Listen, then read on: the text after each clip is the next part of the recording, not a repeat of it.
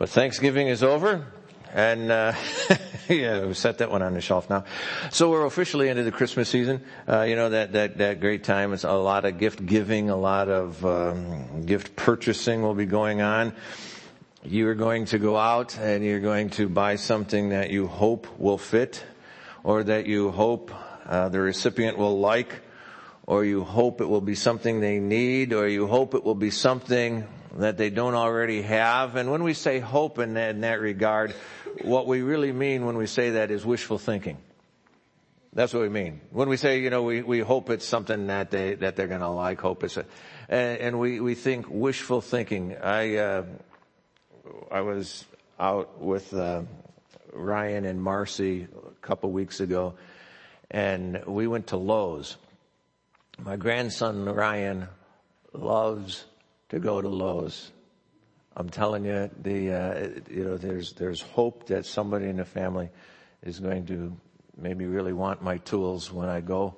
And so he bought this little hammer for him that because Lowe's has these kits that you buy and a kid can put together. And so you buy this little hammer. And we bought that for him before when we bought a project. Well, the little car we made for him broke, so he wanted to get another one. But he had his hammer already. He knew that. Well, so he went and picked out another car, but he had to make sure he had his hammer with him, for the whole event. And then we went home and we built that, but he wanted a toolbox for his hammer, because Papa has toolboxes. So my son-in-law Michael and I went out. He and I go out on Black Friday. We're the only two in the family that do that. And we go to Lowe's, Home Depot, and Menards, depending on which one has what we want first. But anyway, when we were out there, I bought this little tool bag for Ryan, because I had wanted to get him a toolbox, a generous guy that I am, I didn't want to spend more than $5.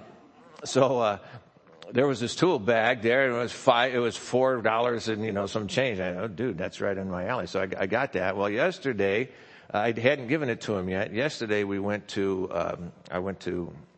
Home Depot with Marcy, and there was a toolbox, an actual plastic toolbox for it was again $4 and some change. Oh, that's it. I'm going to get that because I think he'll really like this because it looks like a toolbox. He was totally unimpressed. It was, first gift I bought, and the kid just, he was just totally unimpressed by it at all. So we buy this stuff and, we buy it, we hope they're going to like it. And what we mean is that wishful thinking, because what happens is the day after Christmas, it shows us that a lot of people's hopes didn't pan out. Because the day after Christmas, they set up whole areas, if you will, departments in stores for returns. You come in and half of those registers that were checking you out before will now check you back in as you return all of this stuff, that really didn't fit, all that stuff that, they had hoped would be right and you hoped would be there, and the hopes were dashed, and so all of this stuff goes back to the store. The hope that we have in shopping and gift giving is not the hope that we embrace during the Advent season. That's not the hope, and that's not what we talk about when we mean hope. Hope for the Christian has to be more than wishful thinking. In fact, if you look at your outline there, you see a little definition for hope: anticipation of the certain. Now it's in quotes because it's not original with me. At our Bible study on Tuesday morning, David had mentioned, I think he said Adrian Rogers, if I remember correctly, said that, and I didn't attribute it to Adrian Rogers because nothing against David, but I was taking David's word for it. I didn't see it in writing, but it's not original with me at any rate. Hope, I liked that though. It's the anticipation of the certain. Of the certain. This is the hope we're talking about at Christmas. When we're talking about Christmas and we're talking about hope, we're talking about anticipating the certain, because it is from God and it is of God. And that's why it's certain. And all we do is we anticipate what is certain because it is with God. And that's what we're looking at. God's not wondering about what you need. He knows what you need. God is certain about what you need. There is no question in his mind. He's not wondering, that's not going on. And what we need is a real relationship with him, a growing relationship with him. We just sang about Emmanuel, God with us. Here's the picture. You get that relationship as you're spending time with someone, with someone. I was thinking the other day, I have a cup at home, and it says on there, the gift and the givers are yours forever. Ginny gave that to me the first Christmas that we were dating. We weren't married, and I lost track if I had my fancy proposal before that or not, and I thought to myself, I still had that cup, and I still had that woman in my life. The gift and the giver are yours forever. What we're talking about here when we're talking about hope, and we're talking about, this whole enduring hope from God, it's that reality of a growing relationship with him. And I was trying to think this through a little bit. 40 some years, that since Ginny gave me that cup, and that our relationship has been growing because we spent time together. If I never would have seen her again since then, really what's this? Okay, the one part about this cup is it's written in the printing is a little different. And I remember opening the gift, and I'm sitting down, and I'm sitting, in the chair, and they're doing gifts at Ginny's, her dad's house, which was also where she lived, and I opened it, and I said, the gift and the giver, what's a giver? He looks at me, he said, giver. I said, yeah, giver, I get it now. But the whole picture here, when we think of Christmas, it's not only a celebration of a long ago event. Christmas is a celebration of a right now relationship as well. We're not only looking back, at what God has done. We are also celebrating that right now relationship with him. That it is that relationship that we still have, that we still can grow in, that we can still be together with him. And what a gift that is. Let's pray. We're going to turn to a passage, and a familiar one to you, and dig into it a little bit. Father, thank you. Thank you that when you gave yourself to us, oh my goodness, we just were in such need that we didn't realize. We were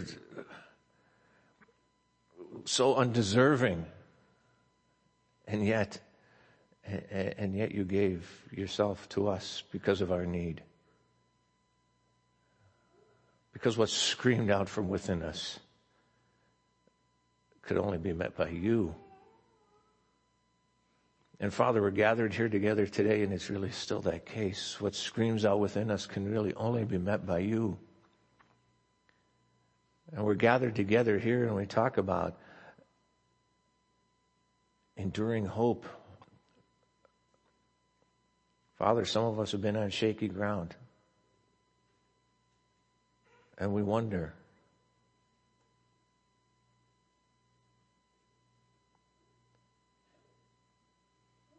I pray that you would strengthen hope today.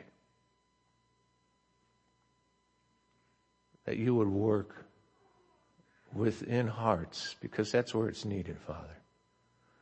Within our hearts. Some of us don't go into Christmas with great excitement. We go in with great dread. And it's not that great time of year for some.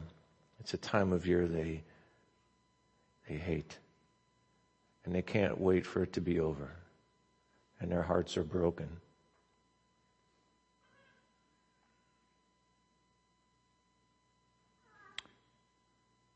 Minister, Father.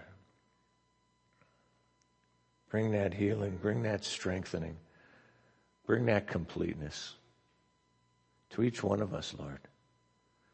That you might says, well up within us once again, that hope that we know and that we can see is that enduring hope because it comes from a relationship with you. It comes because of who you are.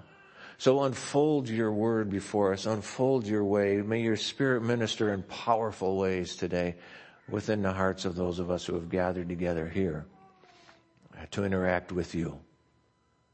Make that real, we pray. In Christ's name. Amen. We're going to be in Luke chapter 2. Big surprise, right? I was looking back. I have, I don't preach from an iPad or anything, because if the battery goes dead, my head's just not good enough. So I have all these, paper copies. And my file on Luke, I was thinking, these Christmas passages are probably, the ones we look at as Christmas passages, probably have the most sermons that I've preached on. But here, Luke chapter 2, we're going to begin in verse 25. If you're using a Pew Bible, it's page 943. The event here actually takes place about 40 days after the birth of Christ. So what we're looking at is a passage that comes after his birth as we're looking forward in anticipation, in that. But the 40 days after, that's in keeping with the Jewish law for Mary and Joseph. You look at verse 22 there, if you're in chapter 2 already, look up at verse 22. And it talks about the fact that they gave and they were coming with an offering for purification for her after childbirth. Well, really for her and Joseph both.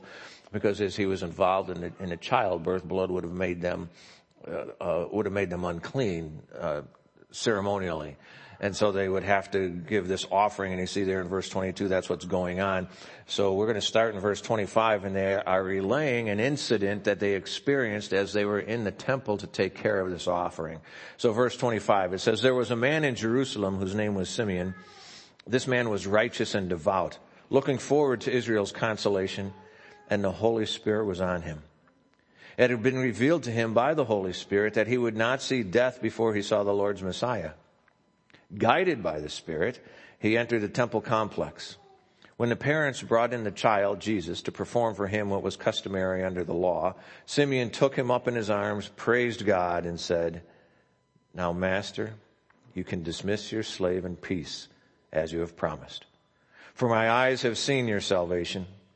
You have prepared it in the presence of all peoples, a light for revelation to the Gentiles and glory to your people, Israel.' His father and mother were amazed at what was being said about him. Then Simeon blessed them and told his mother Mary, 'Indeed, this child is destined to cause the fall and the rise of many in Israel, and to be a sign that will be opposed. And a sword will pierce your own soul, that the thoughts of many hearts may be revealed.'"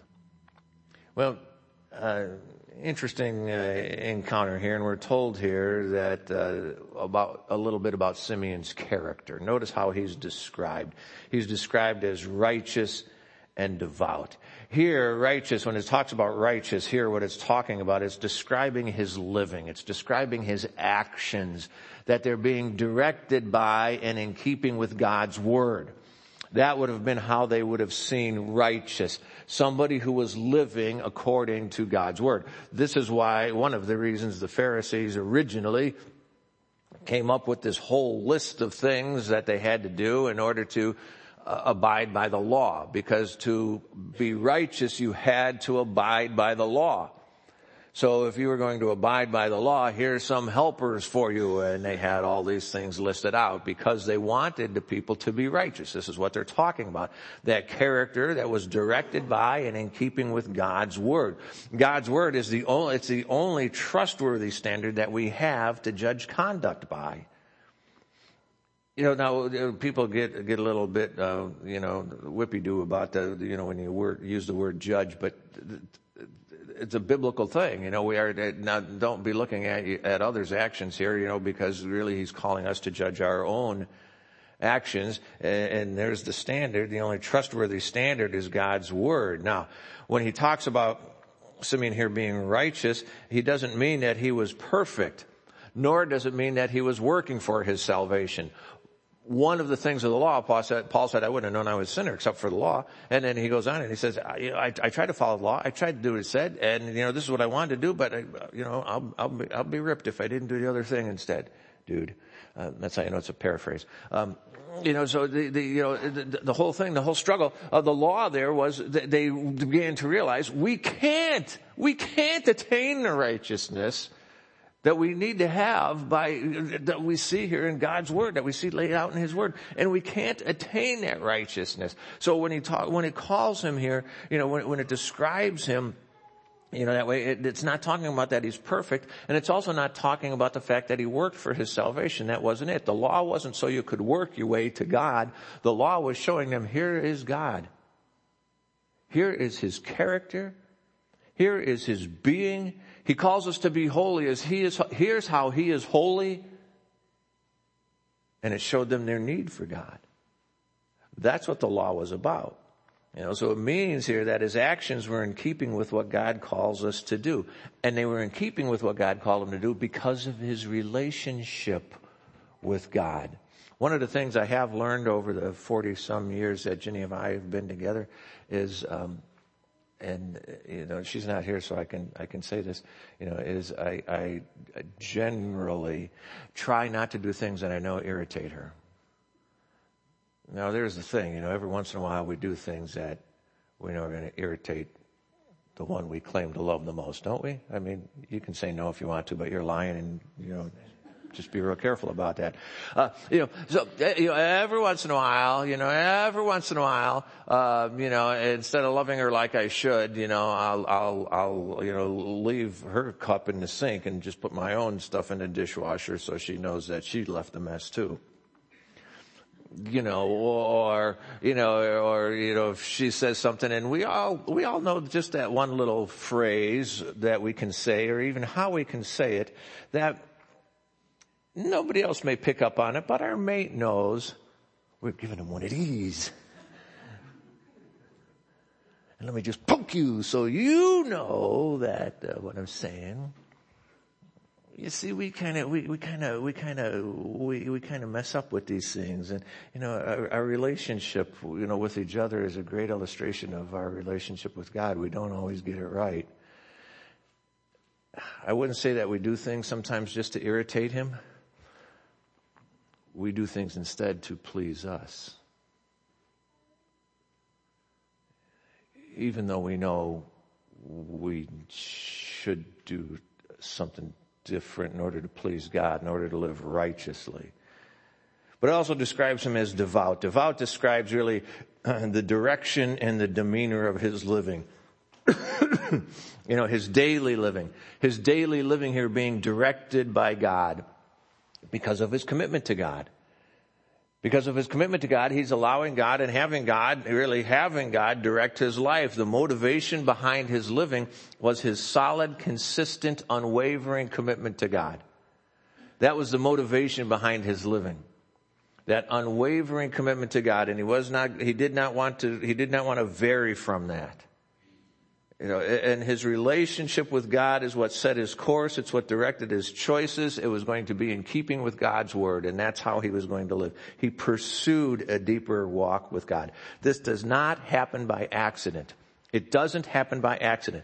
This is intentional actions. Intentional actions of pursuing God. Yesterday when we were in Home Depot, Marcy was looking for a new Christmas tree because she had a 12-foot tree that fell over. And I went over and helped her get it back up, and it stayed up for, probably till I got home, and it fell over again, and the stand was broken. So she had to get this new tree. So we were looking at trees and the other stuff around there. Well, Ryan was with us, and all of a sudden we look around and we don't see Ryan. Where's Ryan?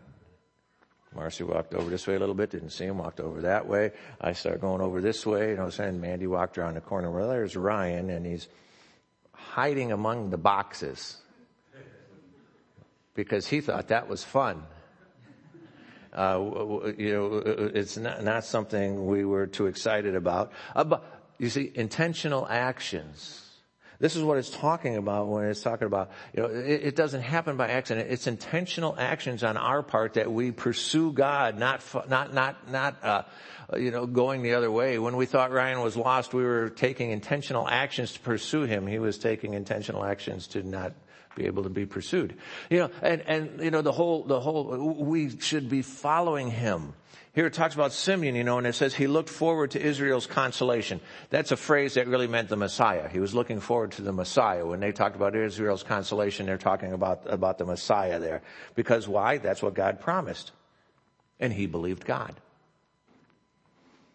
He believed God, so he's looking forward to exactly what God promised. He had enduring hope. He anticipated the certain because he believed God. Anticipated the certain because he believed God. And because he believed, he knew who God was. It says here the Holy Spirit guided him. It's very interesting. You see, several times it talks about the Holy Spirit. That the Holy Spirit was upon him. The Holy Spirit guided him. The Holy Spirit there. And it talks about that. The Holy Spirit was guiding him because his relationship, because Simeon's relationship, his relationship with God and his commitment to follow God. Sometimes we wonder why we don't sense the presence or the leading of the Spirit. And it very well could be because what we're doing is pursuing our own pleasure instead of pursuing God. God's not going to lead you away from him. Don't expect his Spirit to help you walk away from him. Don't expect his Spirit to help you indulge yourself at the expense of your relationship with God. The natural direction and demeanor of our living is self-centered. It's directed by, it's motivated towards self, not toward God. Our natural thing is, kind of like self-preservation, if you will. Self-fulfillment, joy. I want to feel good. And this is what we begin to pursue. We can't expect the Spirit to help us weaken our relationship with God. And sometimes we don't sense the presence or the leading of the Spirit because we're pursuing the wrong thing. God will help you pursue him. He is not hiding among the boxes. He wants to be, Scripture tells us he wants to be found. Simeon's hope was enduring here because it was anchored in God, not in circumstance or situation. If we're going to have enduring hope, if we're going to be able to embrace enduring hope, it has to be anchored in God, not in circumstance or situation. Think about this. The circumstance would have told Simeon, that God's people have been waiting thousands of years at this point. They have been waiting thousands of years for the Messiah, thousands of years for the deliverer that was promised all the way back in the garden when man had sinned. And along with the curse, God gives them the really comfort, if you will. He says, I will put hostility between you and the woman, as he's talking to the serpent, and he's talking about the curse on the serpent, the one whose leading they were following instead of following God at that point. He says, I'll put hostility between you and the woman and between your seed and her seed, and he will strike your head and you will strike his heel. And then for thousands of years, God's people had been waiting for this promised seed that they were talking about, that had been mentioned all the way back in the garden. And you can look and you can begin to read and you can trace through this. And every time, particularly, in the beginning there, and when the children were born, and the wonder is this the one? Is this seed that we're talking about? You see, but circumstance told Simeon this is not going to happen. Thousands of years, but enduring hope said God is faithful and he will do what he said. He would do what he said, and that he is not obligated to our time frame. He's not obligated to how we think it should work out, but he is very faithfully committed to his knowledge and to his plan. And enduring hope commits ourselves to his knowledge and his plan. The circumstance didn't give him any encouragement. And the situation told him Rome was in control and Israel remained a conquered people.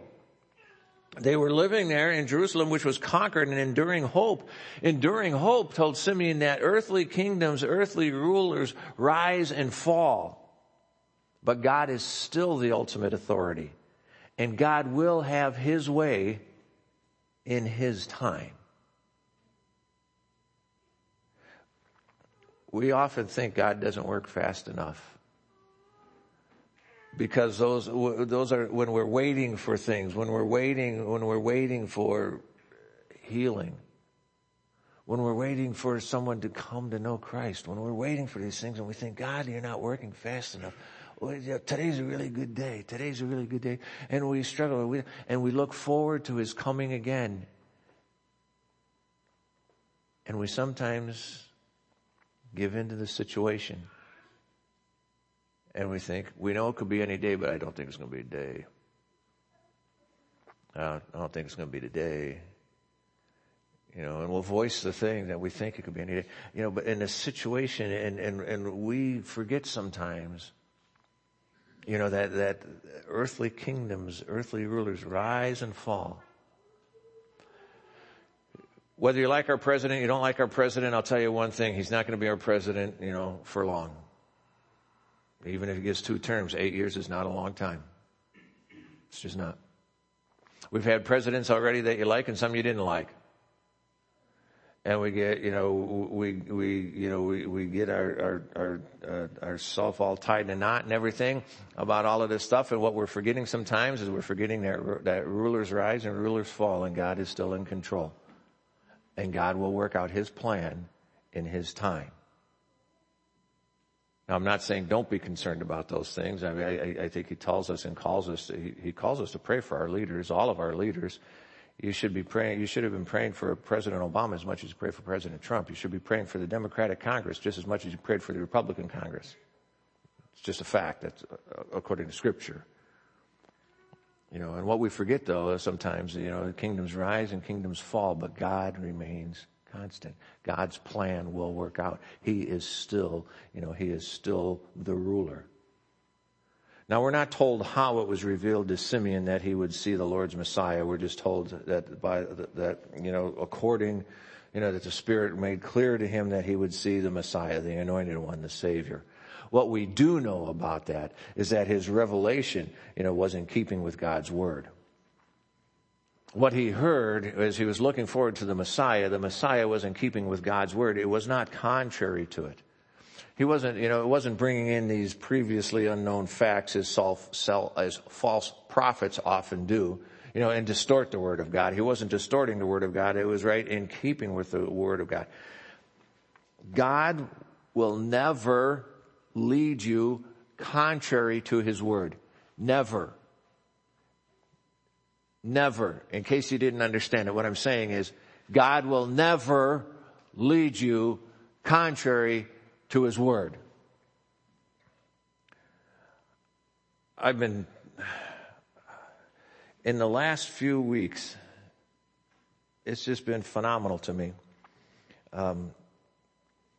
Just some of the people whose lives have blown up, who they have decided they are not going to, they're not going to follow God. But yet they talk to me as if they're following God. And here's the one that always makes me want to puke. God wants me to be happy, doesn't he? Yes. He does. That's not his goal. He wants you to be obedient.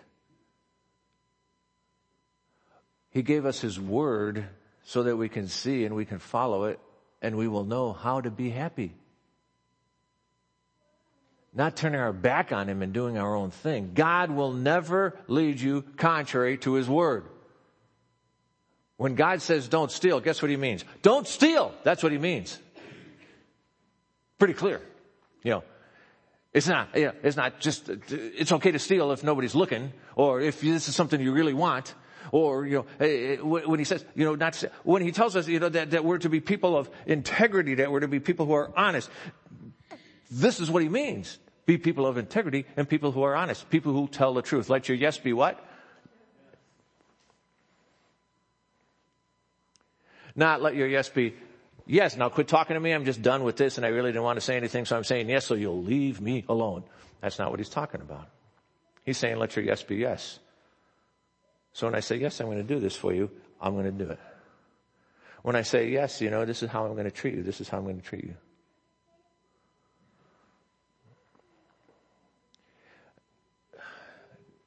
God's not confused. He didn't put his word down and then say, by golly, I didn't see that one coming. It's okay for you. Don't worry about it.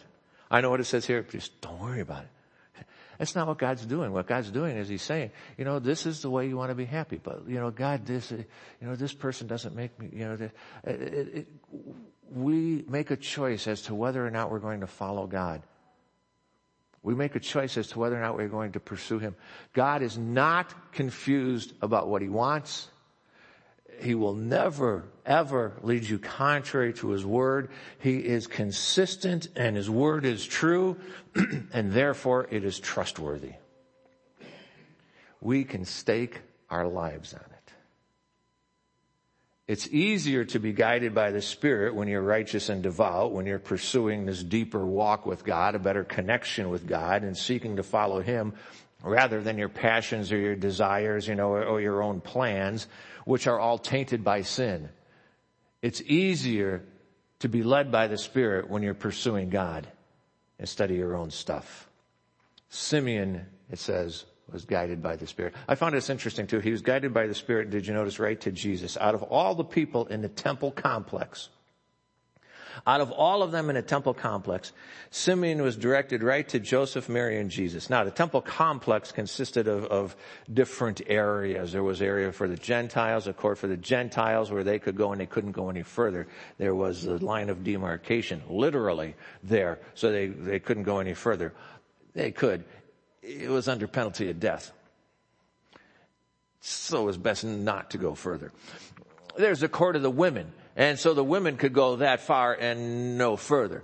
I'm not sure if there was a pile of rocks in there. Think of that as, the modern day El Pistole, to put an end to these people who weren't behaving. But I don't know. But okay, so if you were called to go, well, then you go through there, and then there's, got the court for the men, and you get to the point of, where then you get to the Holy of Holies. If you were going to look for the Messiah, where would you think you would be finding him hanging out?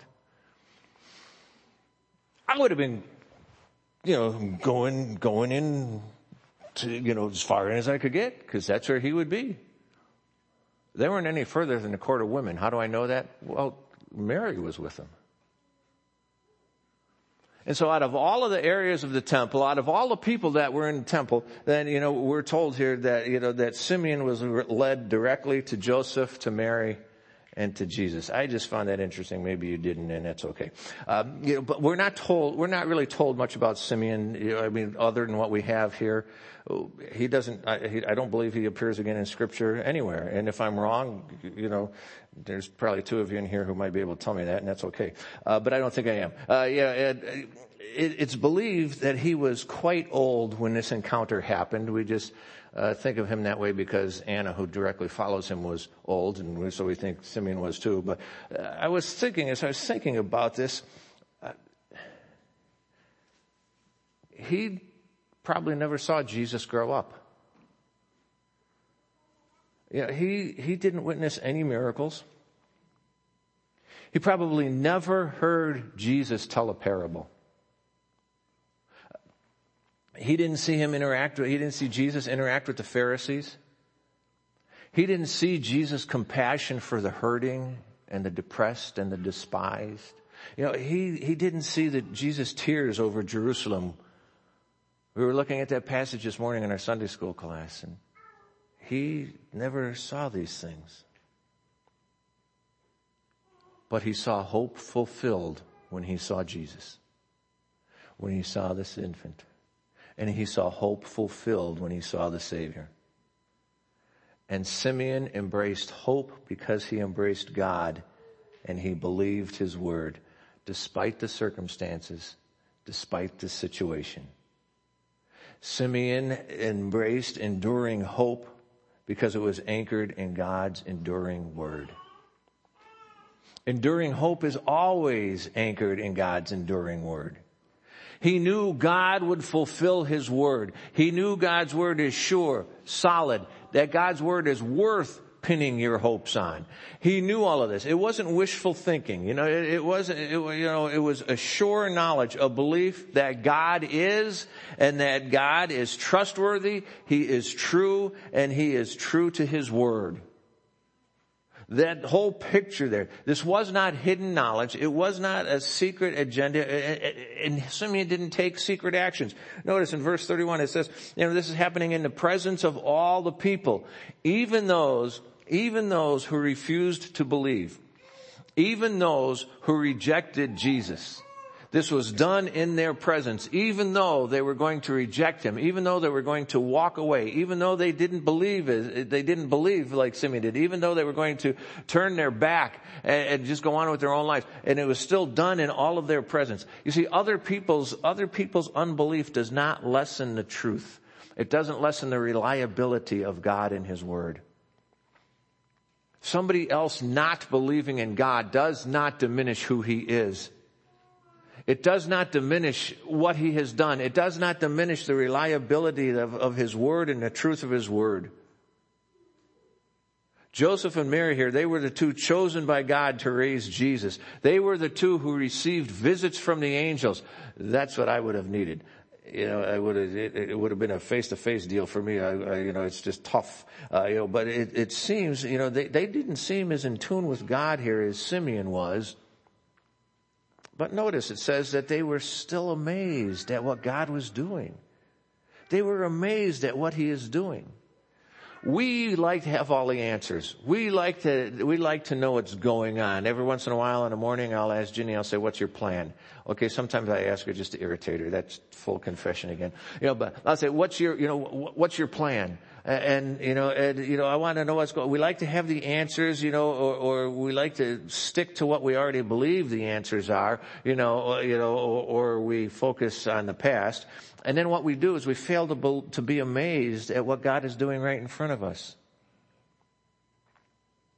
Mary and Joseph spoke to angels. And here it says, and yet they were amazed. Be amazed at what God is doing all around you. We cease to be amazed. We should be amazed at what he's doing all around you. Now, Simeon's words to Joseph and Mary here about what was ahead in verses 34, 35, they're not exactly the news any mother wants to hear about their child. It has never been my course of conversation when I've gone to visit people in the hospital after they had their baby and, told them, oh, what a cute kid. Everybody's going to hate this kid. He's going to grow up and it's just going to be banging against the wall, man. He's going to be rejected. But isn't he cute? I've never had that conversation with them. I mean, I go and I look and I hold these kids, I pray for these kids, and I pray with their parents, and I just think of all of the great possibilities and the great things that these kids are going to do. And the lives that they're going to touch. Missiles into the future. I mean, really, I'm not going to be there. They will. I'll be feeding worms and they'll be, telling people the gospel, I hope. But here, what he's laying out there for him, is your son going to be, people are going to hate this kid. Now, Mary had to grow in accepting it. Look back up at verse 19. We didn't read that, but verse 19 is where we're told that some of these things that happened as the shepherds visited, and I think here, even as Simeon kind of says, Mary treasured up all this stuff in her heart. She hung on to it. She didn't get it all, but she knew, God was involved with all this stuff, and it says she treasured this stuff up in her heart. Some things in God's plan are hard. They're hard. It's not always easy. It's not always hard, but enduring hope tells us that we know God's plan is best. It's best even through the difficulties. Even through those difficulties. God can use our heartache for his glory. It does not mean it's always easy. Mary, we're told here, is treasuring all these things in her heart. Then we have this big, long span between this and when he comes into ministry. We are told about one episode when he was about 12 years old, and he's in it, and the family travels back to Jerusalem for one of the feasts, and as they travel back home, and they thought that he was in Grandpa's van, and they got to the first gas station, and when they all went in to use the restroom, they found out Jesus isn't here. So Mary and Joseph have to rent a car, and they go back to Jerusalem to find him. And it says, a few days it took them. Then they find him. Well, in the temple, that's the only other picture we're given. We guess at what it was like to raise Jesus. What it says there is Mary and Joseph went to him and said, "Son, what's wrong with you? Didn't you know we would be looking for you? What were you thinking?" Dude, that's the only other picture we have there. Do you think perhaps that during, when she heard these words, all these shepherds come, and it's like, hey, we just had a kid, little privacy, and they all come and they want to see this guy, and then the Magi come and they give them all this stuff, and it's like, you got the right house? And then, do you suppose between that, when she's storing up all these things in her heart, and when Jesus stepped into public ministry, do you suppose perhaps she was lulled into a little bit of contemplation of thinking, I just don't know how all this is going to work out? We're given a little bit of a picture. Mark chapter 3 says, then he went home, and a crowd gathered again so that they were not even able to eat. When Jesus' family heard this, they set out to restrain him because they said, oh, he's the Messiah. We have to help him. Because they said, he's nuts. He's out of his mind.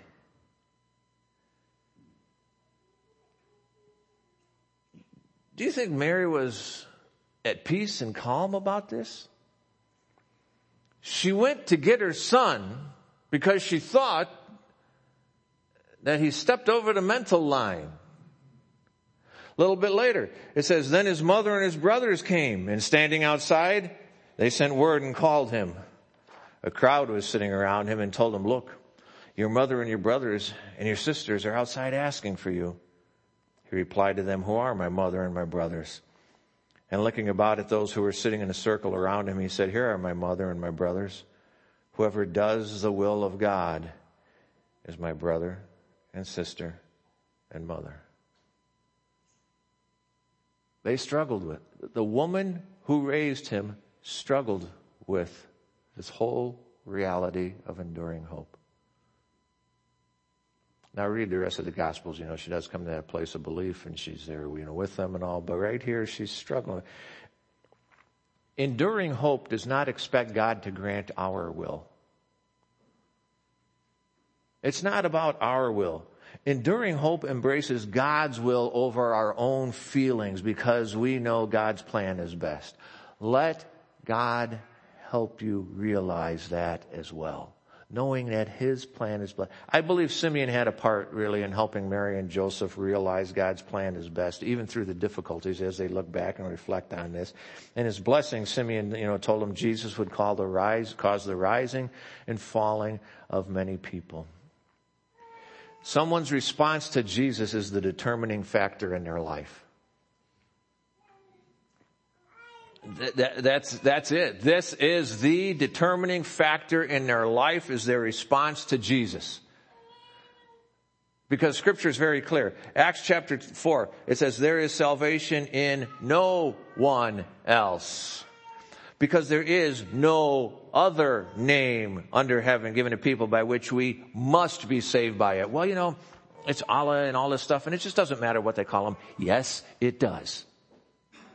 Because it is not the same God they're talking about. There is no other. John chapter 14, verse 6, Jesus words himself. And he says, I am the way. Important word. He doesn't say, there's many roads and I'm just one of them. I am the way. There's a lot of truth. Jesus says, I am the truth. The only truth. The only life. And not one single person, no one ever, not in all the history of mankind, has anyone or will anyone ever come to the Father except through me. Through what he has done. Jesus is still a sign that will be opposed, as it says in verse 34. A sign is something that reveals the truth about God, and he is still a sign that will be opposed, and that's opposed. He reveals God to us because he is God. And contrary to what sometimes we want to believe, there is no neutrality regarding Jesus. No one is sitting on the fence, even though we use that term. There is no sitting on the fence. You are for him or you are against him. Why do I believe that? Because that is what he said. Anyone who is not with me is against me. Anyone who does not gather with me scatters. There is no neutrality. There is no neutral. There is no sitting on the fence. You are for him or you are against him. Enduring hope stands with and follows God. Always.